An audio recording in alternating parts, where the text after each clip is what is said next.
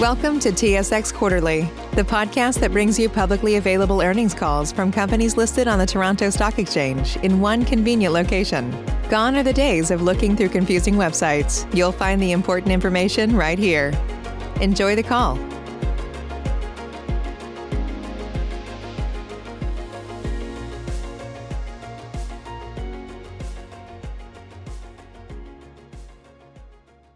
My name is Philip Smith, Senior Vice President of Investor Relations.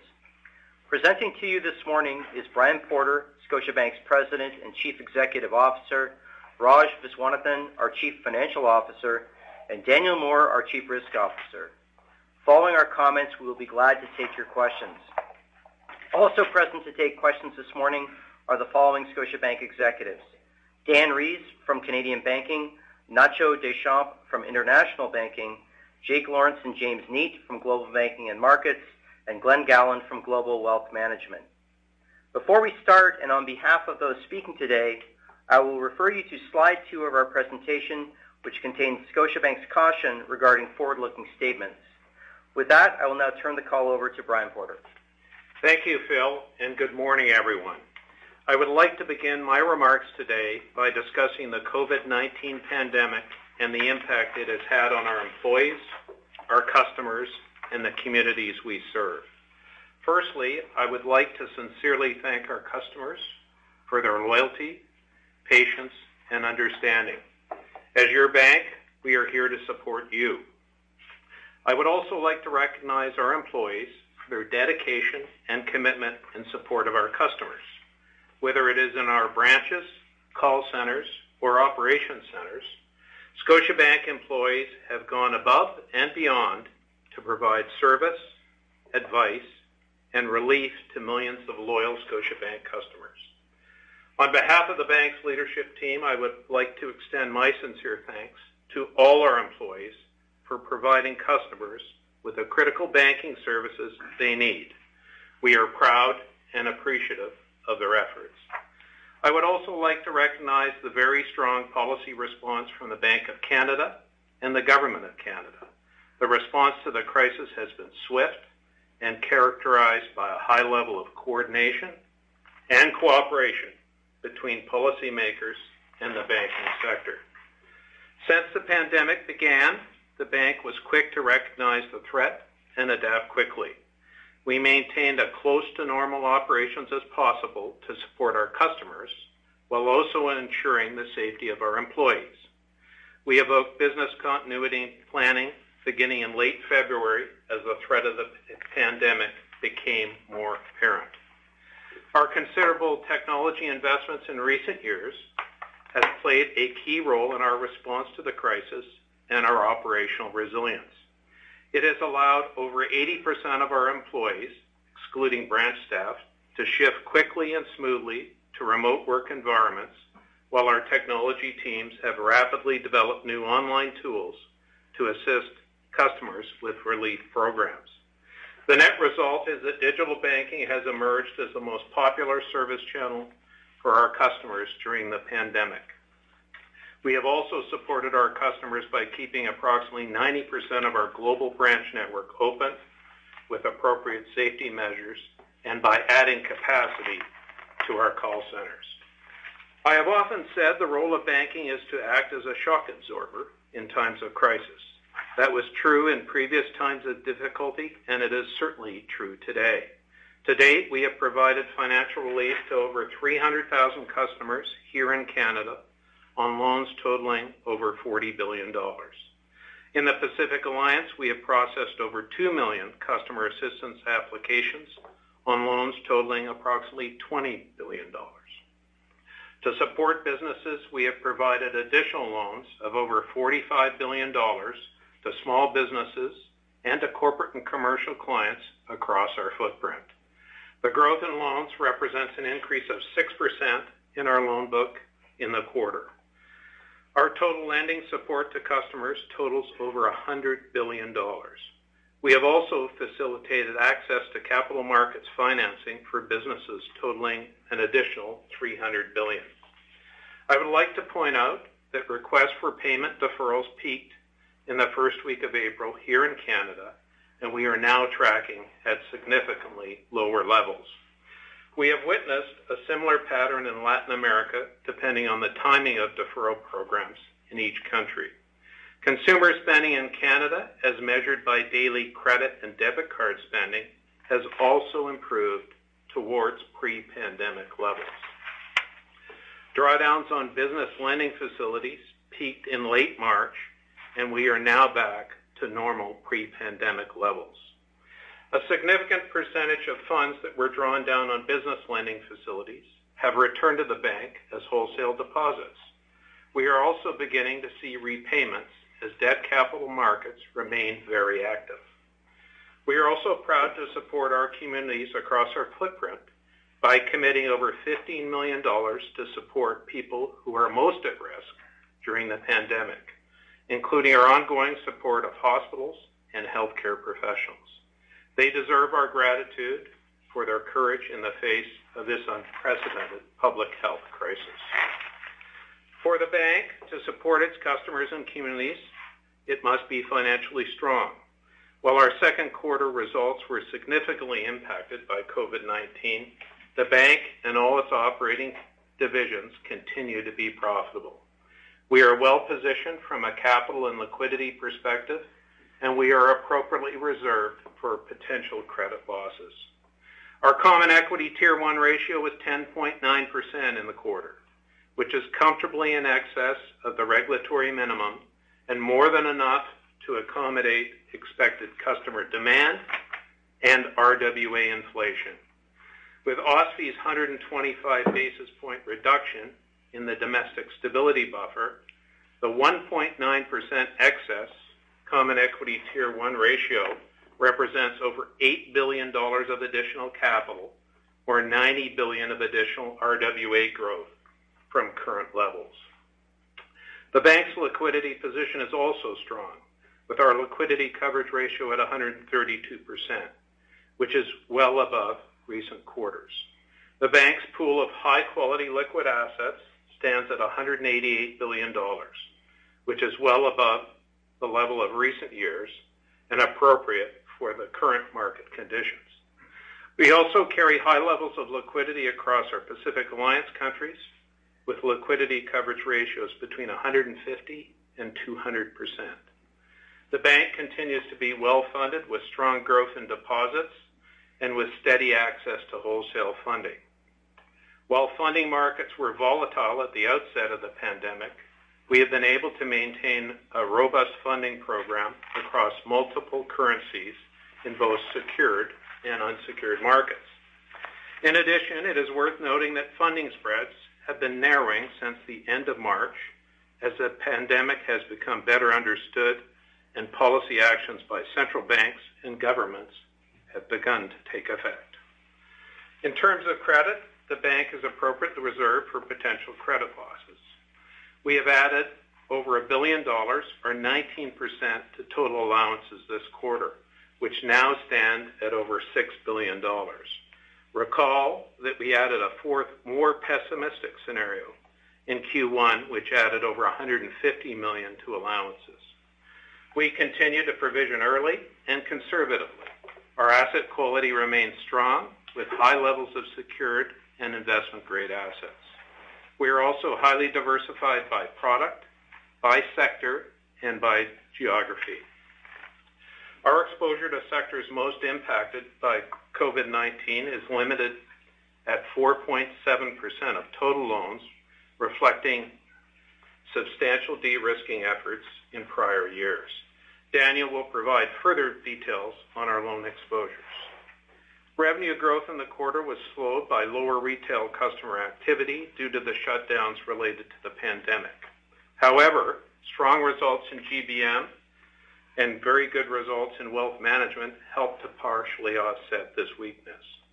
This highlights the benefit of our diversified business model. Expenses were higher as we made certain investments to support our employees with higher compensation, enhanced workplace safety measures, and remote work environments. Raj will discuss our financial results in detail following my remarks.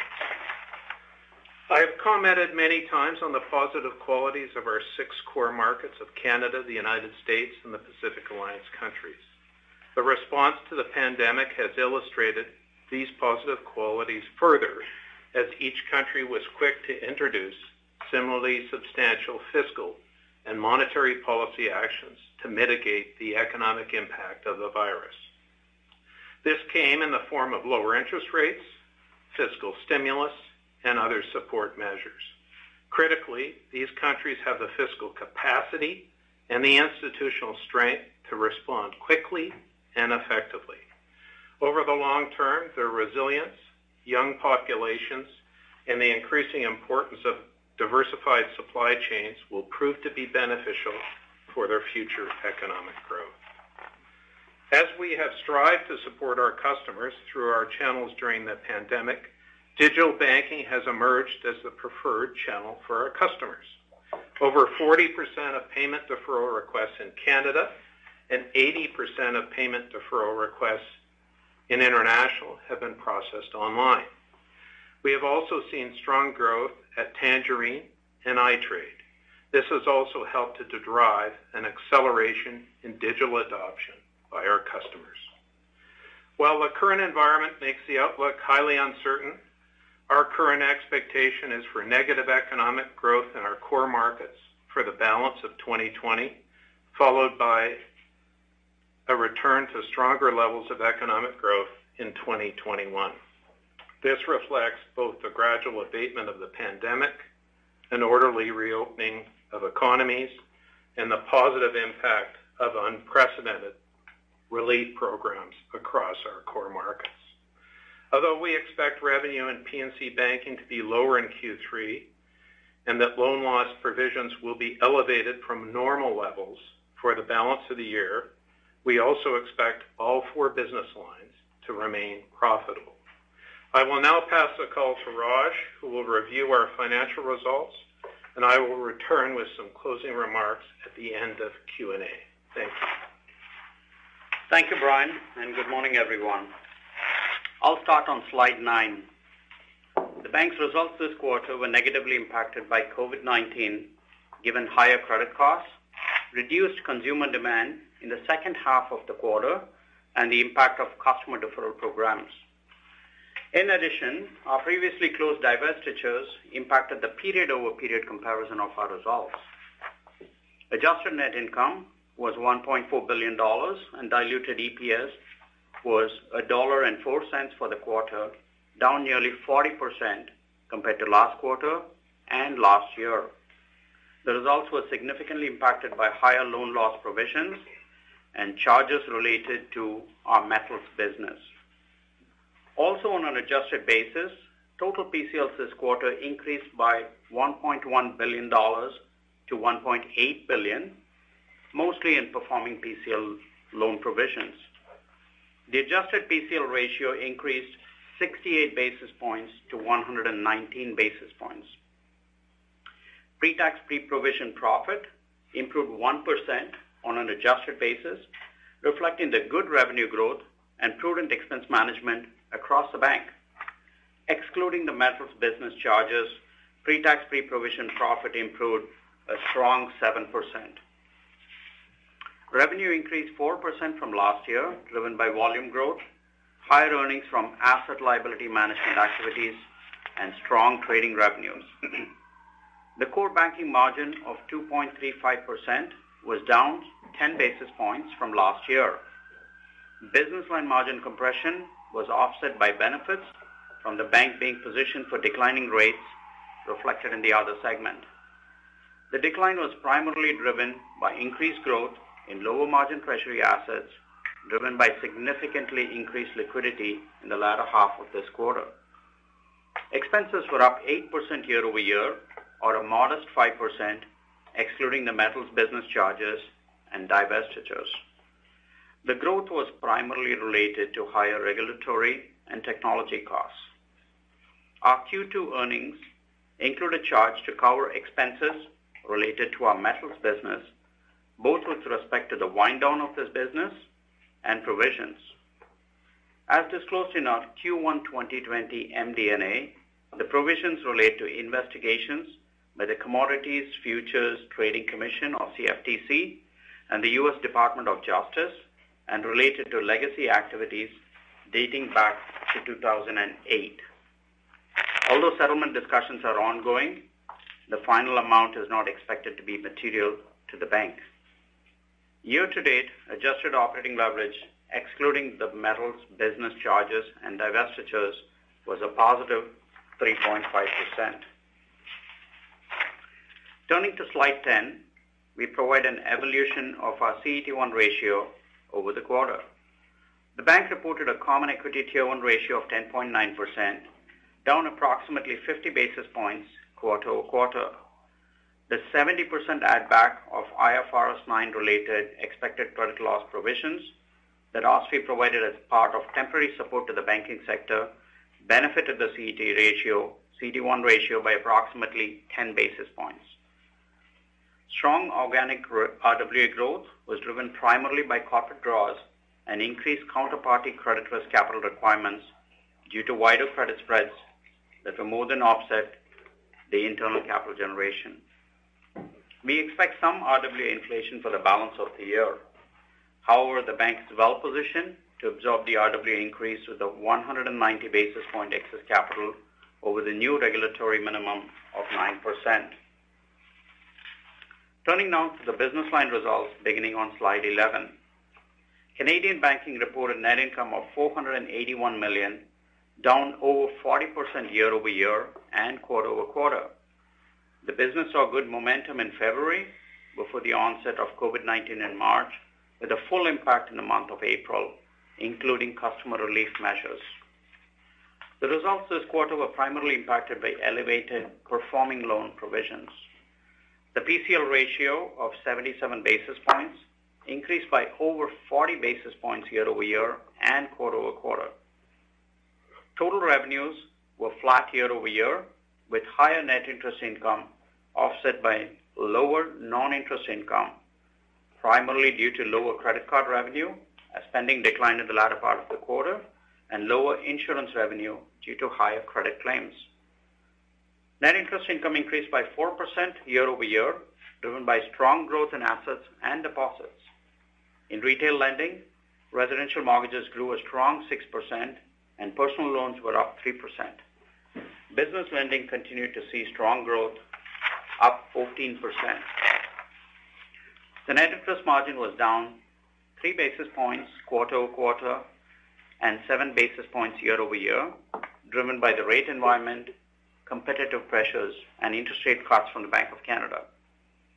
Non-interest income was down 11% year over year, driven by lower insurance revenues, reduced credit card revenue, and lower income from investments in associated corporations. Year over year, expense growth was a modest 4%, driven by personnel and technology investments over the last 4 quarters to support business growth. Turning to the next slide on international banking, my comments that follow are based on results on an adjusted and constant dollar basis. Earnings of $197 million was down approximately 70% year over year, driven primarily by higher provisions for credit losses on performing loans. Thank you, Daniel. We will now be pleased to take your questions. Please limit yourself to one question and then rejoin the queue to allow everyone the opportunity to participate in the call. We will return at the end to make a few closing remarks after Q&A. Operator, can we have the first question on the phone, please? Thank you. Please press star one at this time if you have a question. The first question is from Doug Young from Desjardins Capital Markets. Please go ahead. Your line is open. Good morning. Probably a question for Nacho and maybe Daniel, but just thinking of the Caribbean exposure, it's an area that's relatively unique for your bank in particular, and thinking of the pressure on tourism. How should we think of Scotia's positioning from an allowance perspective, a business perspective? Can you give us a little bit of an update what you're seeing there? And I did notice the PCL on the Caribbean and Central America business was up quite materially sequentially. Just thinking how we should expect that to move sequentially here. Thanks. Yeah, I'll start and then Nacho will follow, Doug. So yes, our provisions are up there, reflecting, as I mentioned before, our conservative approach to our provisioning. I want to say in general, as a message, our book of business, what we've done in terms of de-risking efforts, frankly, over the last 5 years, is going to pay incredible dividends through here. That matters tremendously in the forward outlook. Principally in the Caribbean, we've been focused, as you know, on reducing our exposure to higher risk markets through divestitures and active de-risking measures in the countries that we remain in. Currently, customer assistance programs are showing improvement in portfolio performance with a significant decrease in early delinquency across the region. We've adjusted our risk strategies to reflect changes in the risk profile, and this has been followed by an expansion of customer assistance capabilities based on those increased delinquency volumes. Over the coming months, we expect delinquency levels to be changeable as the economic impact in the region is expected to last through the end of the year, and this is reflected in our provisioning methodology. But I'd say overall, Nacho, that we are pleased that our recent divestitures in Central America and the Caribbean are complete, and this results in a better risk profile for the region. Yes, thank you, Daniel. Let me complement the question, Doug. I would say first, it's important that we have reduced our exposure in the Caribbean through divestitures that have been important.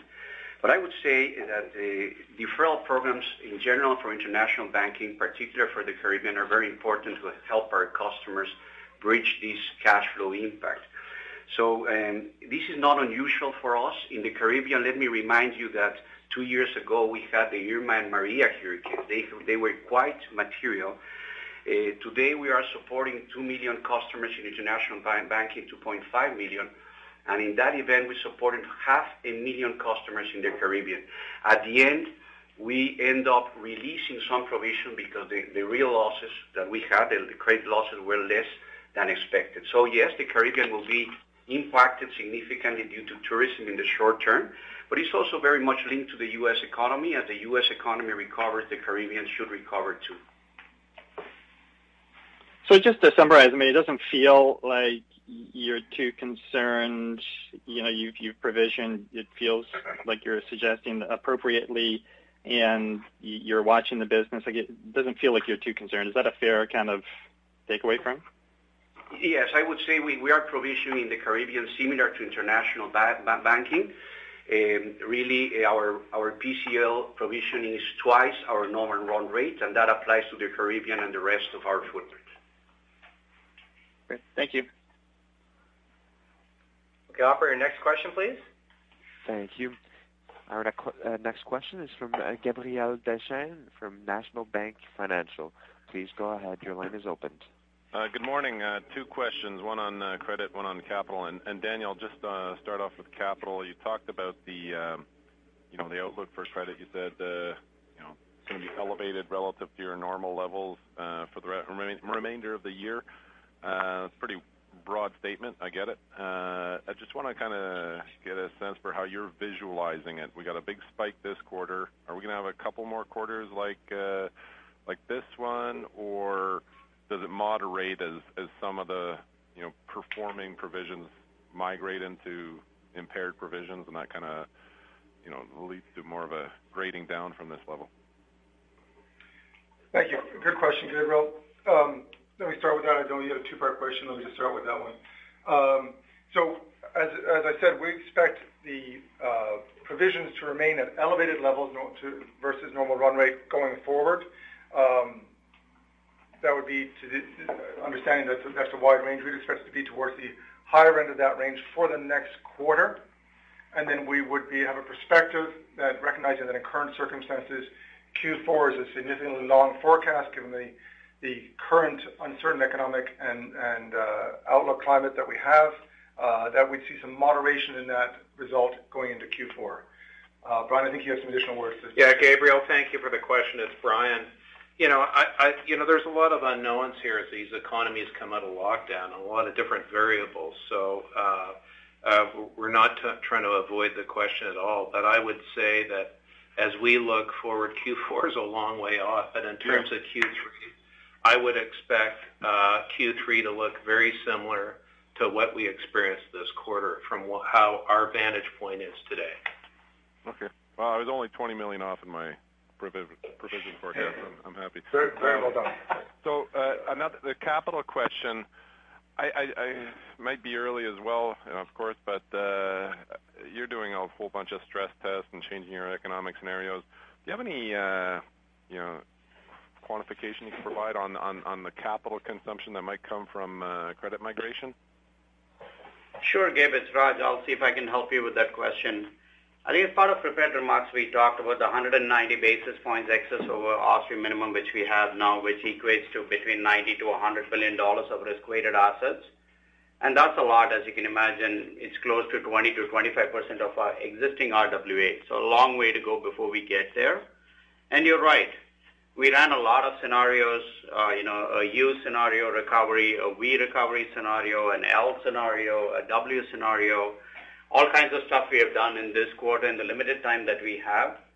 But what I can tell you, Gabriel, based on all those results, in all these scenarios, our capital ratio, as far as we can look forward today and using the most conservative assumptions that we can imagine today, is in excess of 10% in all these scenarios, quite comfortably.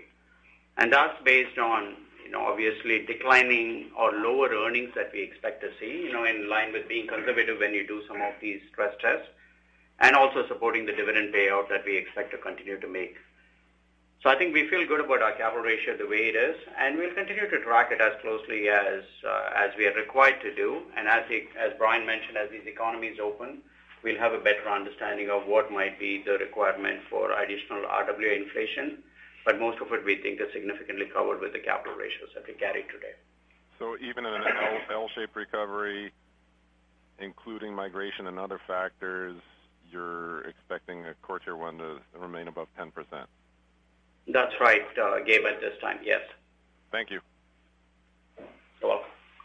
Operator, could we have the next question, please? Certainly, thank you. The next question is from Steve Theriault from 8 Capital. Please go ahead. Your line is open. Thanks. Maybe I'll turn to margins.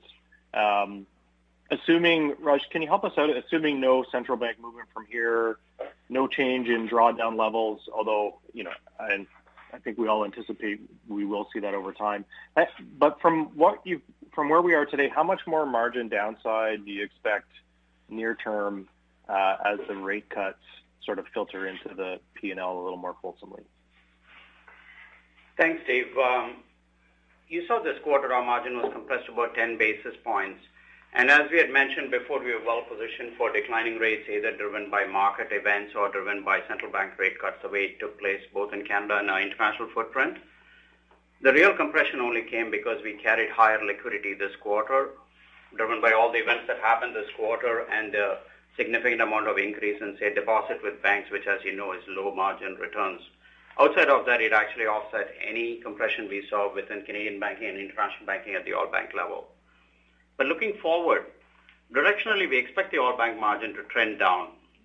Extreme low interest rate environments, higher liquidity levels, all of this is going to play into that factor. Although what we have done is the hedges that we had on our balance sheet, positioning it for lower rates, we have crystallized those hedges.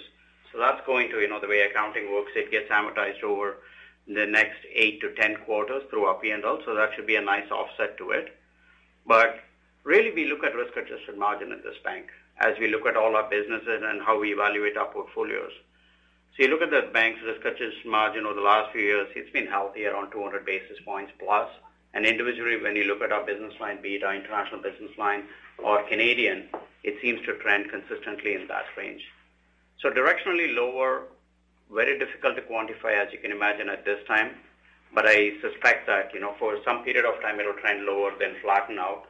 But in our case, we have the offset relating to the positioning of the bank, which we did, and the crystallization of hedges that should help us.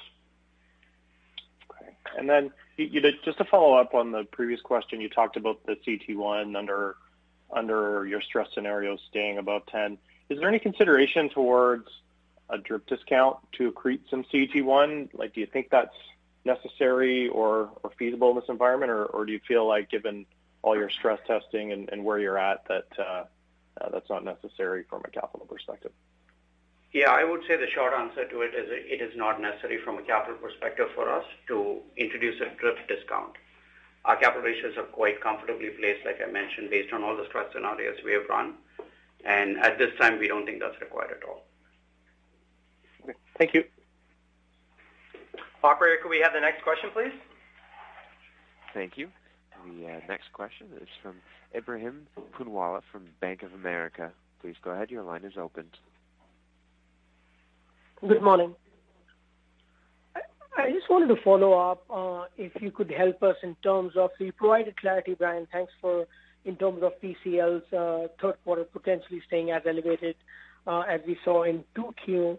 But if you can help us just to think about like IFRS 9 impact, the deferral impact, just the cadence of PCLs as we think through over the next year. And I know 2021 is tough, but given what we know about the macro outlook today and a potentially U-L-shaped recovery, like, do you anticipate that the reserving methodology will lead to PCLs peaking sometime this year, absent something going wrong, or could we see a long tail around another round of higher PCLs once deferrals roll off and you start seeing credit migration?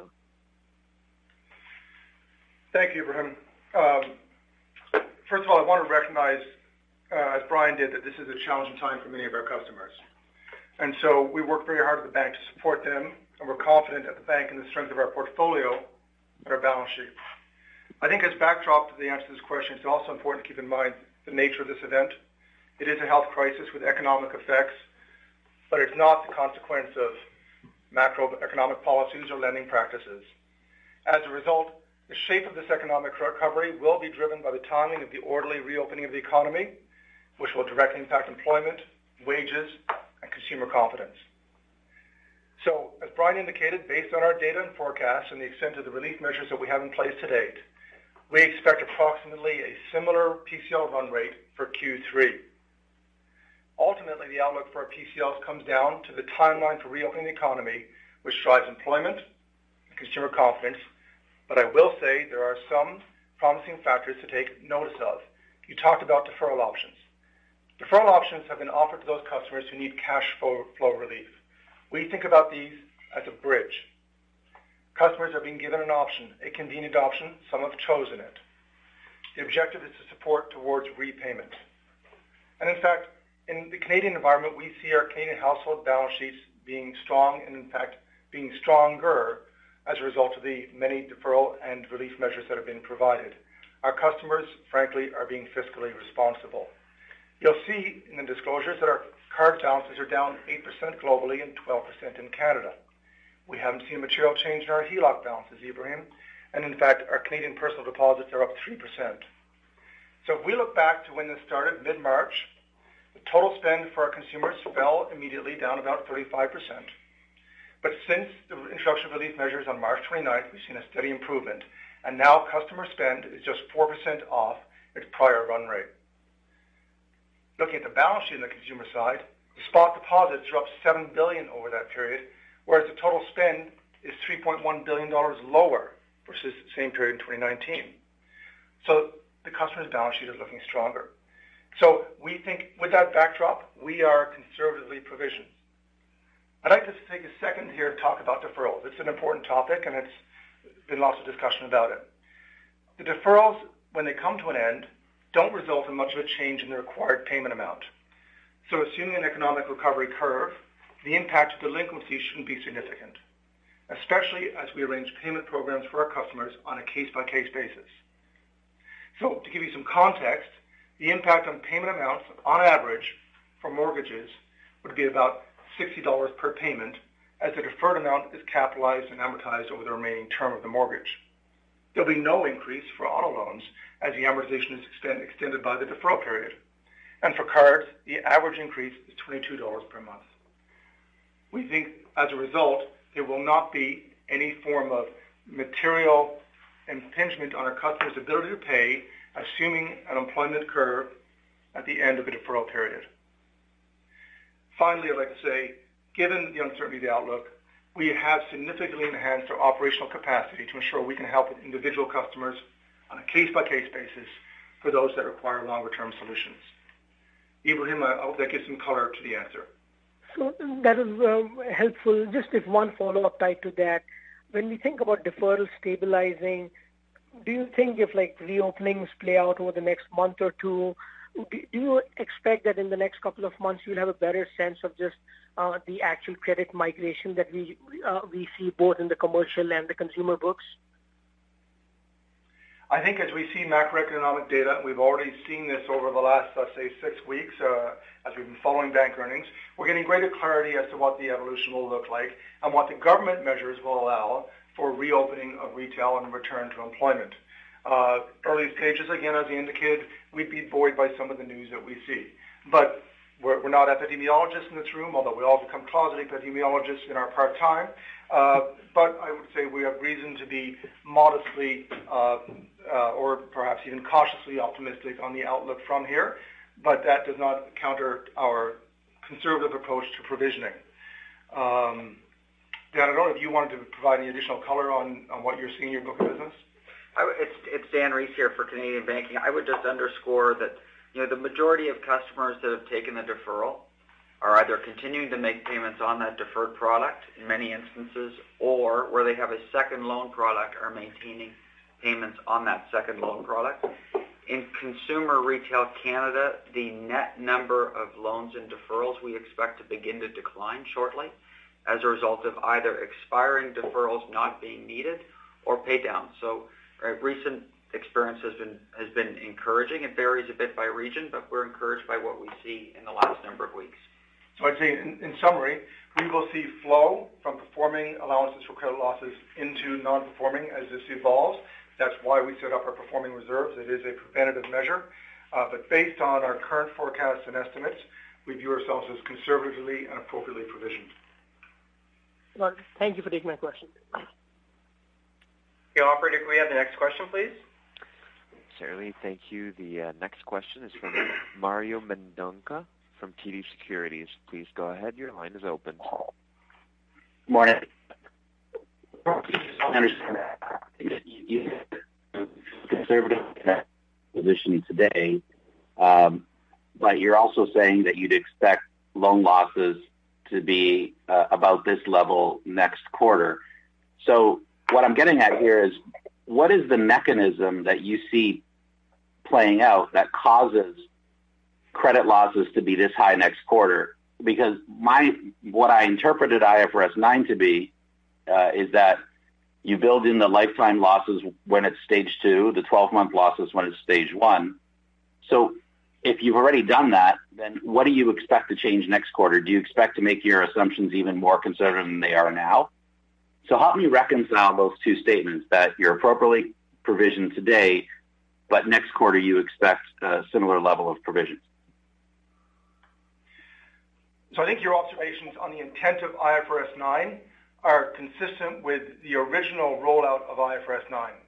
But if you follow the guidance, Mario, from the IASB, from the PRA, from the Bank of England, and from OSFI here, as well as other geographies, we are effectively into version 2 of IFRS 9. I think the FT said it well when they referenced the first fatality of the pandemic being IFRS 9.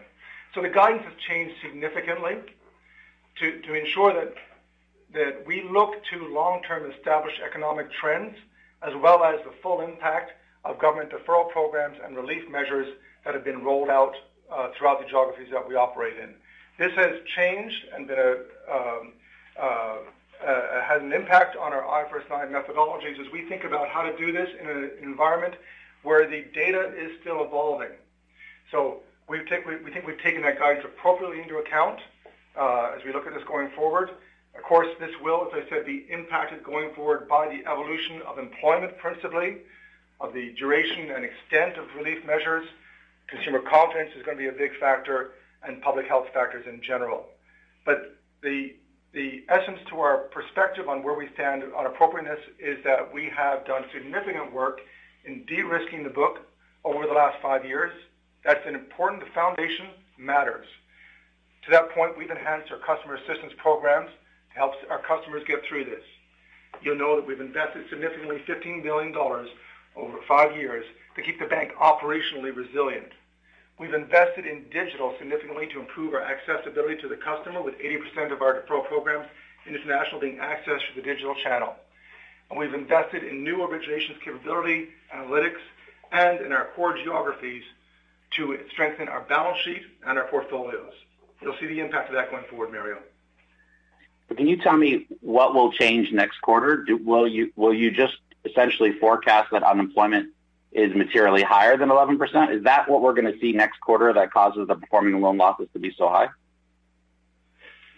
No, the impact in the coming quarter is as you see the shift from the estimates produced by forward-looking indicators, the unemployment figures that we've conservatively taken here, the WTI, the GDP changes that we've taken in our very pessimistic scenarios. You then get the migration into restaging and into defaults that happen through the normal course of the portfolio. So that will continue to drive the elevated allowance for credit losses and provisions for credit losses that we'll have in Q3, but we would have a perspective that would moderate from there as the full impact of that comes through. Mario, it's Brian. This is, as we all know, this is not a garden variety recession. So to put traditional recessionary economic modeling on this is not really appropriate. Parts of the economy will snap back pretty quickly. There'll be a pent-up demand. The impact of the relief programs the government has provided will have its intended impact, but we've never been through this before.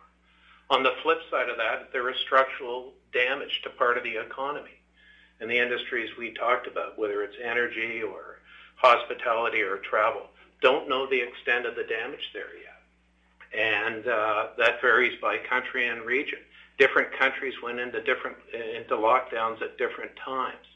So, we're going to have varied results. We have a high degree of familiarity of running these deferral programs, and Nacho said it very well. With Hurricane Irma and Maria in the Caribbean 2 years ago, we had 500,000 of our customers in these programs. The outcome was very good for the bank in terms of our loan losses were de minimis, but we're cautious here, and this is not a 1 quarter or 2 quarter event.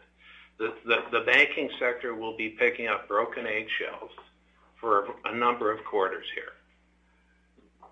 Okay, I just, for what it's worth, I don't see how those two statements can both be true simultaneously, that you're content with your reserves now, but you're going to book another maybe $1.8 billion next quarter.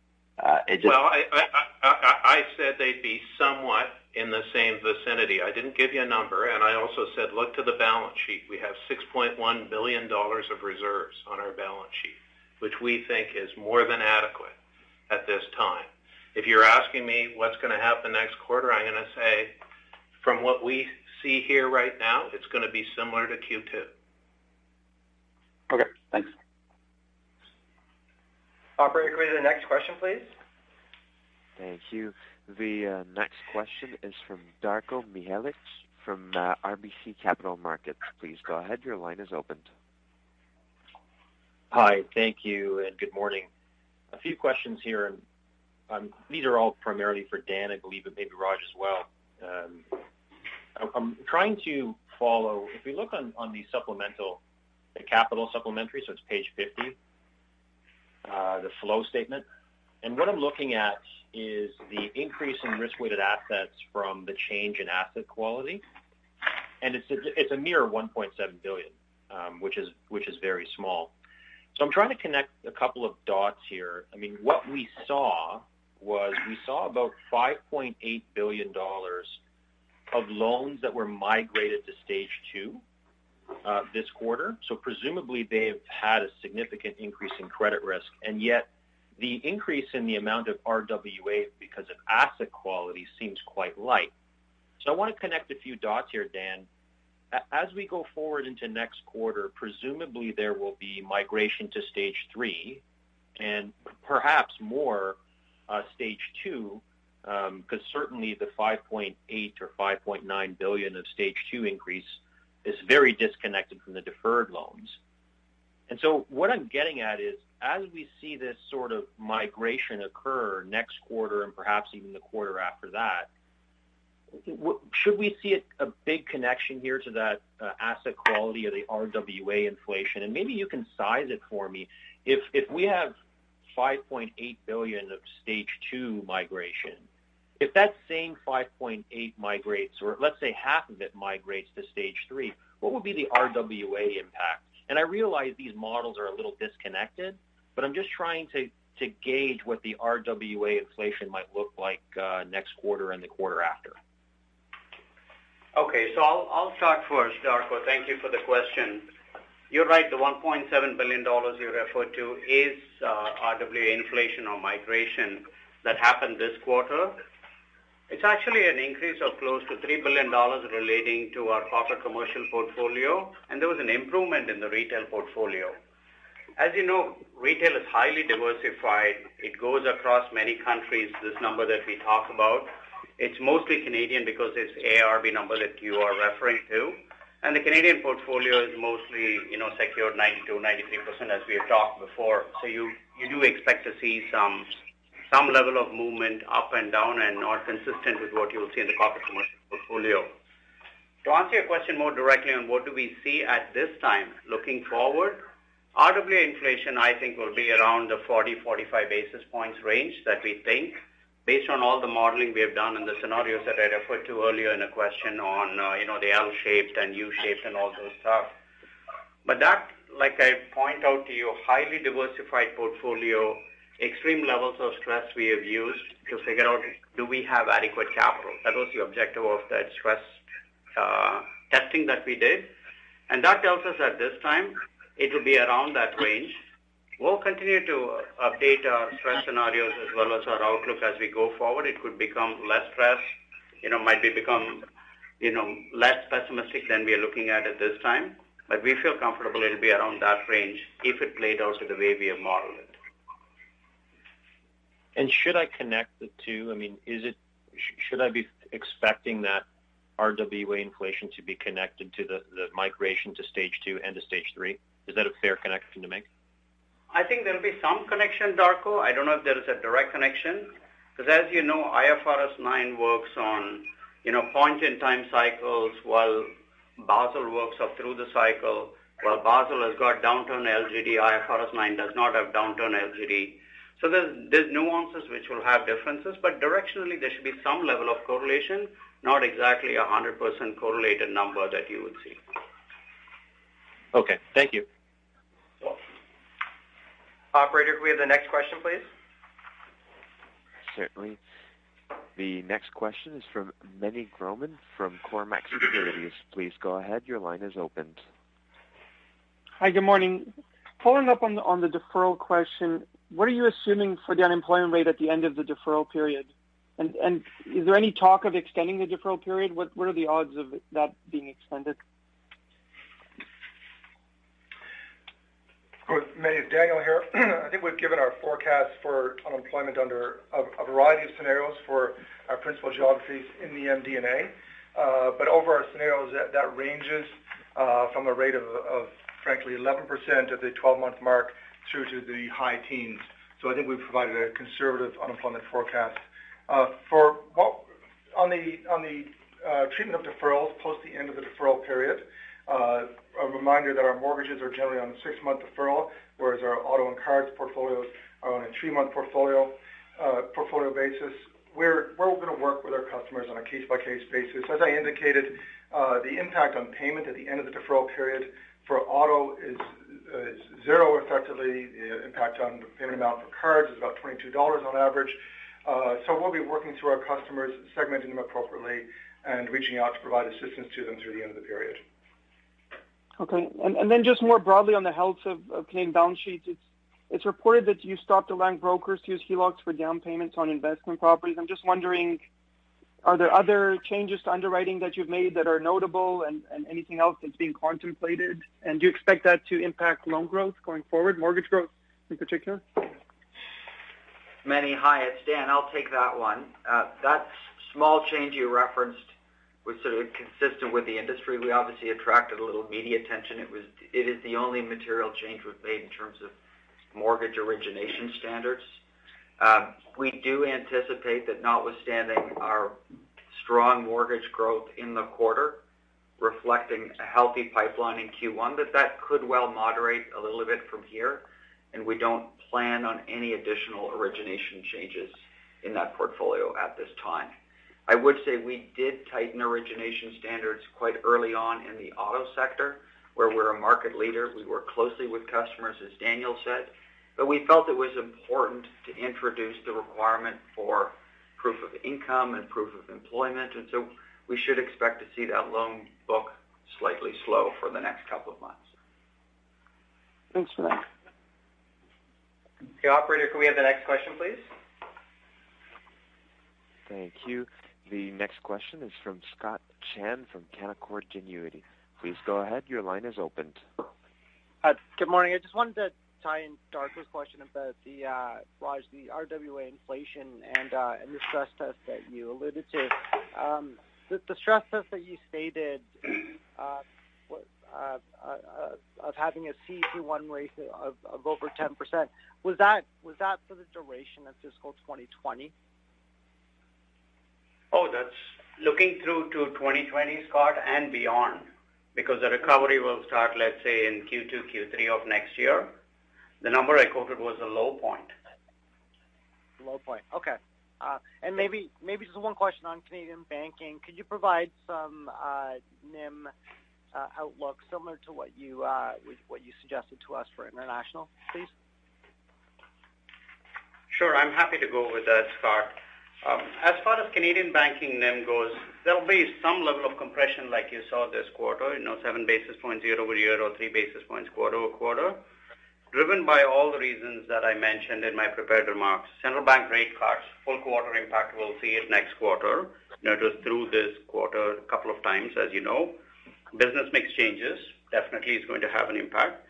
And one thing which is consistent is competitive pressure. As the economy starts recovering and opening up over there, we expect all our peers to be competing for the same business, and that's always going to result in lower rates as we have seen in the past. So multiple factors. Would we see some level of compression? Like I mentioned earlier, the all bank, you will see compression, and you will see it in the Canadian banking business line as well. Okay. Thank you very much. Okay, operator, can we have the next question, please? Certainly, thank you. The next question is from John Aiken from Barclays. Please go ahead. Your line is open. Good morning, Raj. We saw actually an impressive performance on efficiency, and as Brian pointed out, adoption of digital.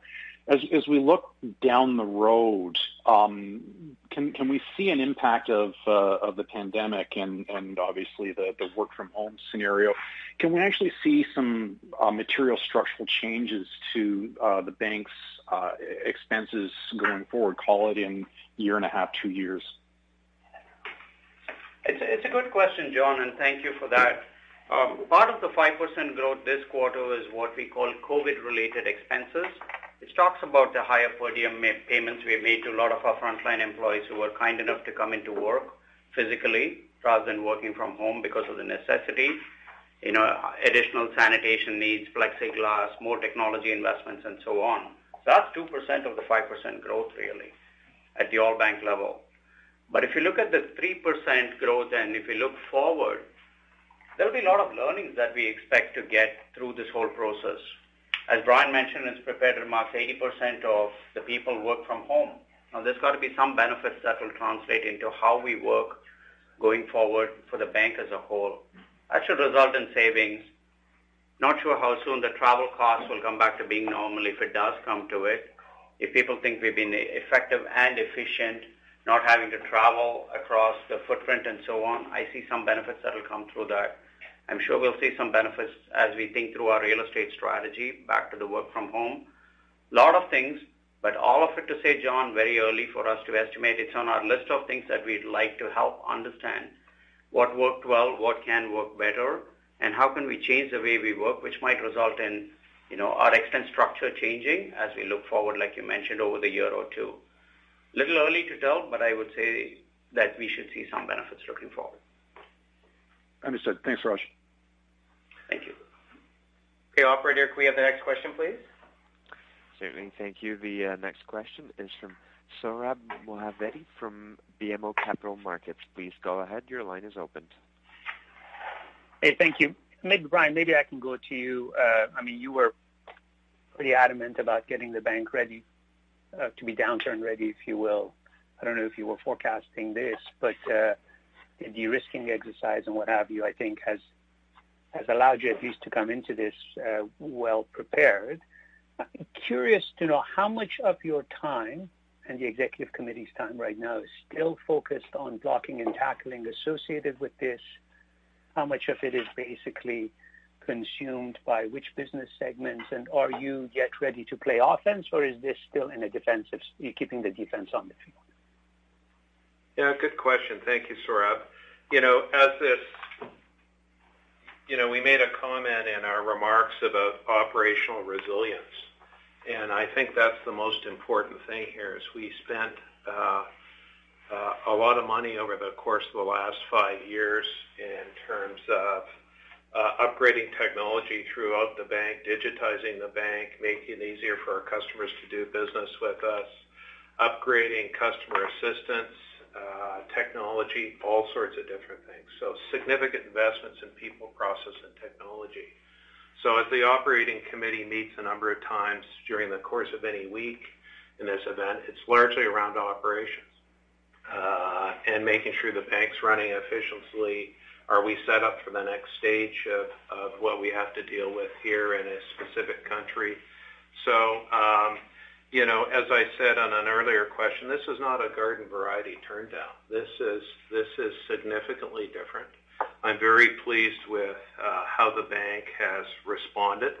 And, you know, again, that's really a reflection of what we've done to make the bank more resilient and operationally more efficient in the course of the last 5 years. So we feel pretty good about that. But, you know, we're also very cognizant of, you know, there is structural damage out there from a credit perspective. We think it's manageable, but in some cases it's going to take time as these countries get through lockdowns and Canadian households and businesses work through these deferral programs as well as internationally. So pleased with how the bank's performed. And again, our significant investments in people, process, and technology, I think, have paid dividends for the bank here. Thank you. Okay, thanks. So, operator, that's the last question. We'll now conclude with some closing remarks. Just some brief remarks. It's Brian. When I reflect on the current situation of previous downturns, I'm reminded of three fundamentals that are key to a stable and successful bank, which all relate to balance sheet. And they're robust capital, high-quality assets, and ample liquidity. And the bank's current position is fundamentally very strong in all three areas. And this bodes well for the bank as economies reopen in the weeks and months ahead in the markets where we have a significant presence. And we look forward to better times ahead. So with that, thank you, everybody, for participating on our call, and appreciate your time and attention. Thank you. The conference call has now ended. Please.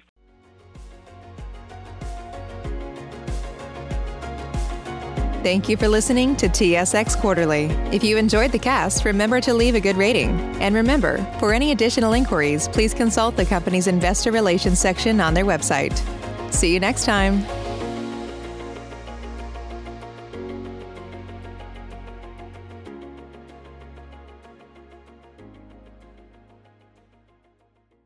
What's so special about Hero Bread's soft, fluffy, and delicious breads, buns, and tortillas?